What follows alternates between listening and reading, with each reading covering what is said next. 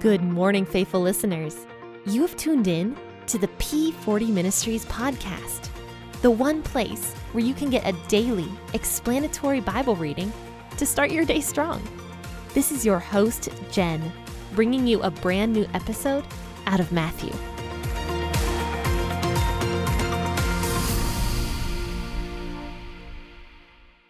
Hey, faithful listeners, thank you for tuning in this morning to the P40 Ministries podcast, and I am your host, Jen here. And tomorrow is the last day of season 1 of the P40 Ministries podcast. That is just so exciting and kind of weird and surreal a little bit that we're already in season 2 of the P40 Ministries podcast, which is kind of crazy. Another cool thing I wanted to mention is that P40 Ministries is now officially named P40 Ministries LLC, meaning I am now officially a business by my state, which is super duper cool. I never expected to be a businesswoman, but I suppose I am now. So I'm not going to change the name of the podcast to anything like the P40 Ministries LLC podcast. That's ridiculous. But I'm just really excited that I am now an LLC, and I wanted to share that with you guys. But let's go ahead and read Matthew chapter 24 here, verses 1 through 14. I will be reading out of the WEB version of the Bible, but if you prefer a different version of the Bible, go ahead and read out of that one. So grab your cup of coffee. Let's go ahead and start reading this chapter. This chapter, for me, is a little bit hard to read, just to let you guys know. There's going to be some things I just don't have the answers to because a lot of this is taking place in the future. So let's go ahead and read this and try to decipher it as well as we can. Jesus went out from the temple and was going on his way. His disciples came to him to show him the buildings of the temple, but he answered them, "You see all of these things, don't you? Most certainly I tell you, there will not be left here one stone on another that will not be thrown down." As he sat on the Mount of Olives, the disciples came to him privately, saying, "Tell us, when will these things be? What is the sign of your coming and of the end of the age?" Jesus answered them, "Be careful that no one leads you astray. For many will come in my name, saying, 'I am the Christ,' and will lead many astray. You will hear of wars and rumors of wars. See that you aren't troubled, for all of this must happen, but the end is not yet. For nation will rise against nation and kingdom against kingdom. There will be famines, plagues, and earthquakes in various places. But all of these things are the beginning of the birth pains. Then they will deliver you up to oppression and will kill you. You will be hated by all of the nations for my name's sake. Then many will stumble and will deliver up one to another and will hate one another. Many false prophets will arise and will lead many astray. Because iniquity will be multiplied, the love of many will grow cold. But he who endures to the end will be saved. This good news of the kingdom will be preached in the whole world for a testimony to all the nations, and then the end will come. Like I said, this stuff is kind of hard for me to talk about a little bit, mainly because A, it's a little bit scary, and B, it hasn't happened yet, or at least not in this capacity that Jesus is talking about, especially when we get more into this chapter. In Matthew 24, Jesus will be talking about a lot of stuff that hasn't happened yet and won't happen until the end times. But let's go ahead and start at verse 1 here. It says that Jesus was leaving the temple, and he was completely leaving. He was leaving and departing. This was the last time on his ministry on earth that he was going to be in the temple teaching. He was done with that place. He was done with the Pharisees. He told the Pharisees off a little bit that we learned about in Matthew 23, and he was now done. He was done with that ministry. And so it says that his disciples came with him, and they actually wanted to show him around a little bit and take him on a tour of all the various temple buildings, because the temple was extremely beautiful. It was super beautiful, and it was huge. It had lots of buildings and a main building for the priest to go into that only the priest was allowed to enter. And in fact, they say that the temple had gold plates on it. It was extremely beautiful, and it also had marble so that it looked white, super white, like snow almost. And so the temple was just gorgeous, and it was kind of an architectural marvel in a sense. And I believe at this point in time, from my understanding of history, Herod was not quite done rebuilding the temple. I believe that Herod was still building onto the temple during the time of Jesus, and they actually didn't finish the temple completely, I think, until around AD 60 or something like that.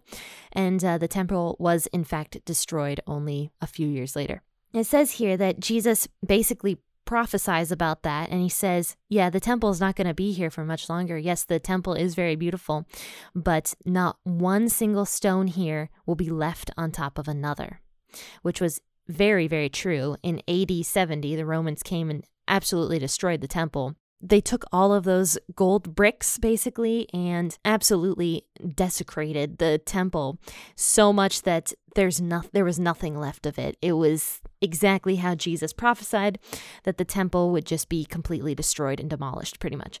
So it says that the disciples were very curious, and they were going up to the Mount of Olives. Now, I believe that the Mount of Olives actually overlooked the temple, so they were looking down at it. And the disciples were sitting around with Jesus at the Mount of Olives, and this would have been very, very busy. You remember that Jesus was not a native of Jerusalem. He was coming to visit for the Passover dinner. So he and his disciples had taken a trip into Jerusalem to celebrate the Passover. So they were not natives of Jerusalem. The temple would have been a really incredible thing for them to see, of course. So they're overlooking the temple, and the disciples ask Jesus a question, and they're like, so what events are going to signal your return and the end of the world? And when will this happen? So I believe that the disciples were kind of asking one question, or at least believed that they were asking one question. I think they believed that Jesus was saying that when the temple was destroyed, that the end of the world would actually be coming, because that would be a horrific, traumatic event for the Jewish people. I believe that they also thought that Jesus would be coming back at that time as well. These events would all be related to one another. So they ask, when will this happen, and what events will signal your return and at the end of the world? So it says that Jesus told them, he says, don't let anyone fool you. So he's answering their question in an kind of an odd way, because firstly, the temple being destroyed had nothing to do with Jesus's return.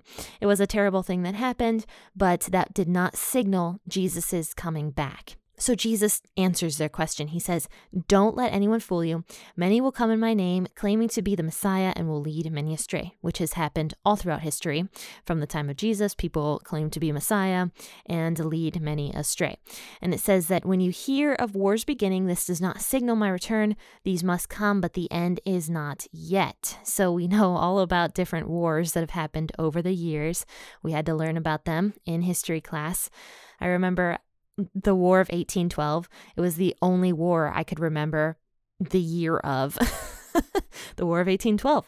I didn't know any of the other wars and any of the other years. And so it's just kind of funny. But I remember having to sit and learn in class the different years of the different wars. I'm like, oh, this is so boring. But anyway, it says that Jesus is saying, when you hear about all these wars, this does not signal my return. These wars must happen, but the end is not yet. And also, Jesus talks about rumors of wars. So not just wars that break out, but also rumors of wars. For example, the Cold War, everyone believed that, Russia and the United States were going to duke it out, basically. And that was a huge issue in the 50s. I think it was it the 50s? Like I said, I don't remember. I'm sorry. And so that was a huge issue, but it was just a rumor. It was a rumor of a war that never ended up happening, fortunately, because that would have been really bad. But basically, Jesus is talking about wars and rumors of wars, signaling the beginning of the birth pains. Now, what does that mean? So a birth pain, for any of you women who have given birth, knows that birth pains come gradually. They're not so bad at the beginning. Well, they're bad, but they're not as bad at the beginning. And then when you give birth, they're horrific. And so these are the beginning stages of the birth pains, is what Jesus says. He says that these things are going to signal the beginning of the birth pains, and they're going to continue to get worse and worse and worse and worse until I come back. And so he says here, so these things must happen, so don't be afraid of them. Don't be afraid at all. I have everything under control. These things are going to happen, but they have to happen in order for me to come back. back. Now, I don't know what Jesus means by that. I don't know why these things have to happen for him to come back. Only God knows why these things have to take place in order for him to come back. But it probably has something to do with the gospel being spread even further so that more people can come to God, as odd as that sounds. And I'm not quite sure how God accomplishes that, but he does accomplish everything for his good. And that includes all of this stuff that we are going to talk about regarding the end times. He accomplishes everything for good, for spreading the gospel, for bringing people closer to him. God has it all in his hands. He's in control of everything. And he continues to say that the nations and the kingdoms of the earth will rise against each other, and there will be famines, earthquakes, and pestilences in many places. But this is only the beginning of the horrors to come. A while back, I think it was last year, right in the middle of all that COVID stuff, when, everyone was so scared and everyone was like, this is the end times. And perhaps it is. And I'm sure we are getting closer, of course, to the return of Jesus. But I personally don't think that we are at the end times, like the end times that it talks about in the bowls in Revelation. We'll talk about the bowls later on, and once we get to Revelation, which is way down the road. But I personally don't think we're there yet. I think we are in the birth pains. I think the birth pains started happening when Jesus was crucified. I personally think that's when they started happening, the birth pains. But I also think that we aren't in the beginning stages of the birth pains either. I personally believe we're somewhere right in the middle. I don't think the end is imminent yet. I don't see it quite yet. I think there's some things that need to happen first before what Jesus says here does happen. But I could be completely wrong, because God works in mysterious ways. We all know that saying, but he does. I mean, when Jesus came to earth, it was prophesied about in Isaiah, right? And, everybody believed Jesus would come to earth in a particular certain way, basically. And they were all wrong. Everyone was wrong. Jesus did not come to earth in that way. And Jesus also didn't toot his own horn either. And so the people saw Jesus, were around Jesus. He was the Messiah. And most of them probably didn't believe that he was actually the Messiah. And that's just unfortunate, because he was the Messiah and people needed to come to him. But one way or the other, people didn't believe it for the most part. They misinterpreted the prophets, which if we're looking at Revelation nowadays, I don't think there's a way that we can really possibly ever fully understand it. We might be able to get little snippets here and there, but God does not work or think in the same ways that we work and think. So it's going to be probably extremely different than anything we think it's going to be. God is in control of everything, and he protects people. And there's so many verses in the Bible that talk about don't be afraid, because God has you in his hands. He's leading you. He's doing all of this. So we don't need to be afraid when Jesus talks about this stuff, because he's still in control of everything.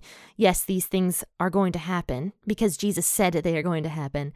So yes, there is no denying that these things are going to happen, but we don't have to be afraid of them, because we do have God on our side, and he's always going to take care of us and protect us.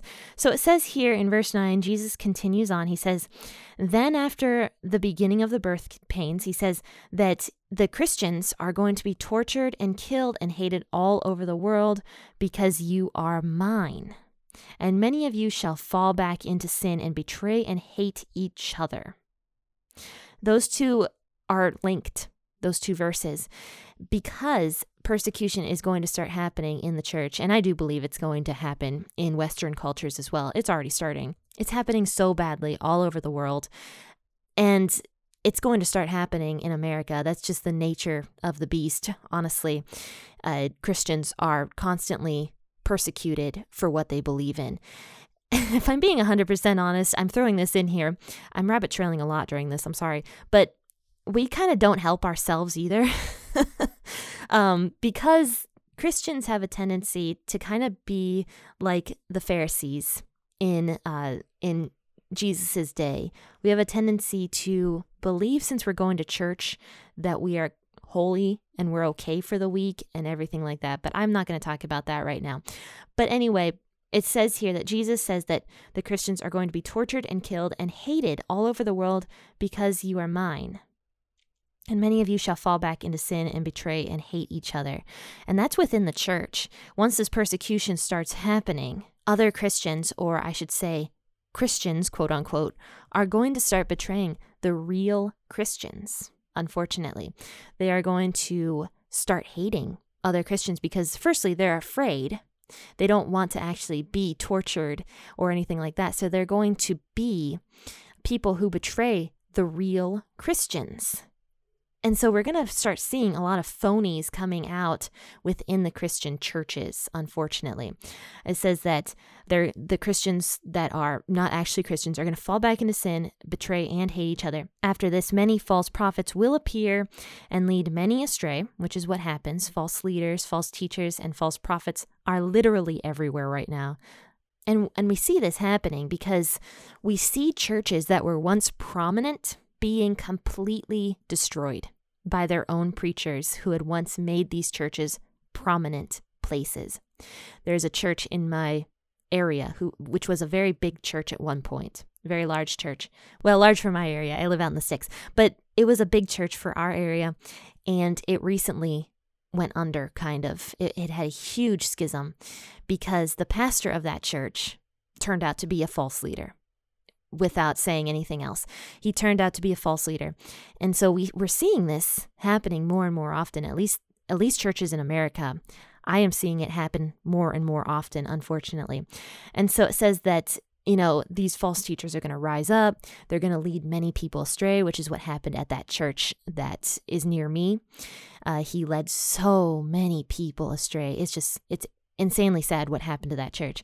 But after this, Jesus says that sin will be rampant everywhere and will cool the love of many. Or in other words, the love of many will grow cold, which I believe is what's happening right now in America. We see this happening nowadays, and even within the churches. Churches now are fighting over the dumbest little things. Why are we fighting over these stupid little issues? They're barely issues, so why are we making them these huge issues? Over the past year, so many people have left the church. It's just been really, really sad how many people have really given up on the church and are upset about certain political things or about how, everything happened with COVID and just different issues like that. And I don't understand that. If it's not a core issue, if it is not a morality issue or something we're teaching that is just completely incorrect based off of scripture, like say we're just fully twisting the Bible, then I understand leaving a church. But I do not understand leaving a church for anything other than those particular things, in my opinion. Jesus is saying here that churches are going to start tearing themselves apart from the inside out. I think this right here is the stage we are at in this entire thing, because this right here, verses 11, 12, and 13, are exactly what's happening within the churches nowadays. I'm not sure about around the world right now, but in America at least, I think this is the stage we are in, and I'm seeing this everywhere, and it's not just in my church. I know a lot of other people who are big in their churches, and they're saying, same thing's happening in my church, same thing's happening in my church, same thing's happening in my church. And these are completely different churches in completely different states. So how can the same issue be happening in several different churches around the country, all over the country, the same exact issues be happening? That's not a coincidence. There is something funky going on in our churches right now, and we need to stop it. We need to get back into church, and we need to stop getting angry over every single little thing that is going on in our churches. It says here that Jesus says that the love of many is going to grow cold. We are going to be ripping our churches from the inside out. But those enduring to the end shall be saved. It says here that if we do that, we will be saved in the end. After this, Jesus says that the good news and the kingdom will be preached throughout the entire world so that all the nations hear it, and then finally the end will come. I think we're not in the end stages yet. Personally, I don't think that the gospel has been spread in every single nation yet. I think there is still a lot of nations and a lot of peoples that haven't heard the gospel yet. And I'd say that, yes, I think there are a lot of people who do have access to the Bible, but there's a ton of people all over the world that do not have access to the Bible. And so I think that what Jesus is saying here is, firstly, the gospel is going to have to be spread to everyone, all the nations, and also that even though the churches are going to be tearing themselves apart, they're going to remain strong enough to spread the gospel throughout the nations. So this is something to be excited about, actually. Even though we might have this birth pain of churches tearing themselves apart and trying to hurt each other, with God's help, the real Christians will come out on top and the nations will hear the gospel of Christ. So that's something to say there. Like I said before, I was saying that Jesus has us all in his hands. So the fact that the Christians do come out on top is saying something about Jesus's power. Men cannot harm us if Jesus doesn't allow it. And so the Christian church will remain strong and the gospel will be spread to every nation. So friends and faithful listeners, thanks for listening to this episode. Sorry I ranted a few times. Some of these issues are just heavy on my heart right now, especially regarding the churches. I actually want to write a book about that in the coming years or even months. I'd love to write a book about some of the issues I'm seeing within the churches and something I saw at the beginning of all of this, unfortunately. But basically the point I'm trying to get across is that I just want everybody to remain strong in their faith, to remain strong within the church, and to start loving people again. Start asking God, how can I love these people that are around me again? Just start loving God, loving God and loving other people. It's so important to do. And so we need to do that. We need to have that kind of faith. We need to have that kind of love. That is what is required of us as Christians. But friends and faithful listeners, we will finish out this chapter in the next coming days. So join me on Thursday and we will discuss the rest. Well, probably not the rest. No, we won't finish the rest of Matthew 24, but we will get through another portion of Matthew 24 on Thursday. Join me then at 6 a.m. If you liked this episode, go ahead and share it to your friends and your family members and on your social media platforms, and also rate it 5 stars from whatever platform you are listening on. But thank you so much once again. Happy listening, and God bless.